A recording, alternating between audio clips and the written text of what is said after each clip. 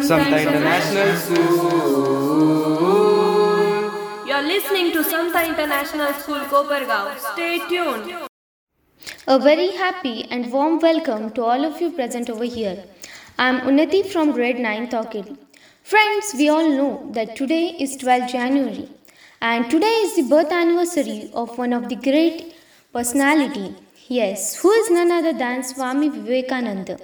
So today on this auspicious day, I am going to present the speech of Swami Vivekananda which was spoken at Chicago.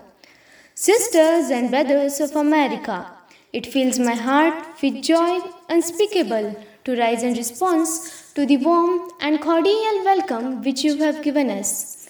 I thank you in the name of the most ancient order of monks in the world. I thank you in the name of Mother of Religions.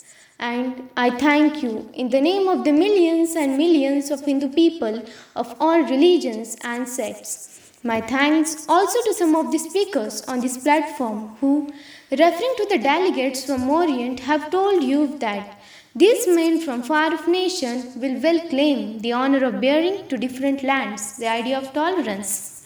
I am proud to belong to a religion which has taught the world both tolerance and universal acceptance.